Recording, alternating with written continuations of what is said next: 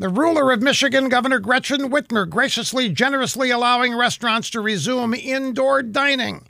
She took credit for the state's COVID numbers dropping due to the targeted temporary pause that she ordered in November.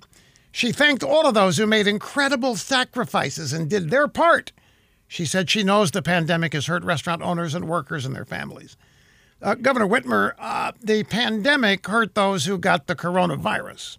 What hurt restaurant owners and workers and their families was the tyrannical response to the pandemic from Democrat governors like you.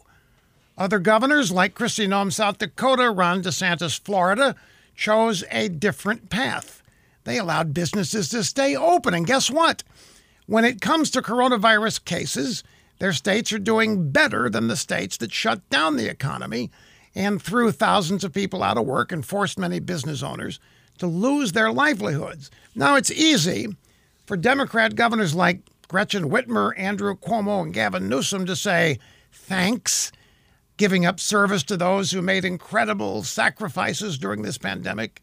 Meanwhile, their business, politics, never shut down. You notice that? Government workers never missed a paycheck and never lost a job to COVID. Only the little people had to worry about that.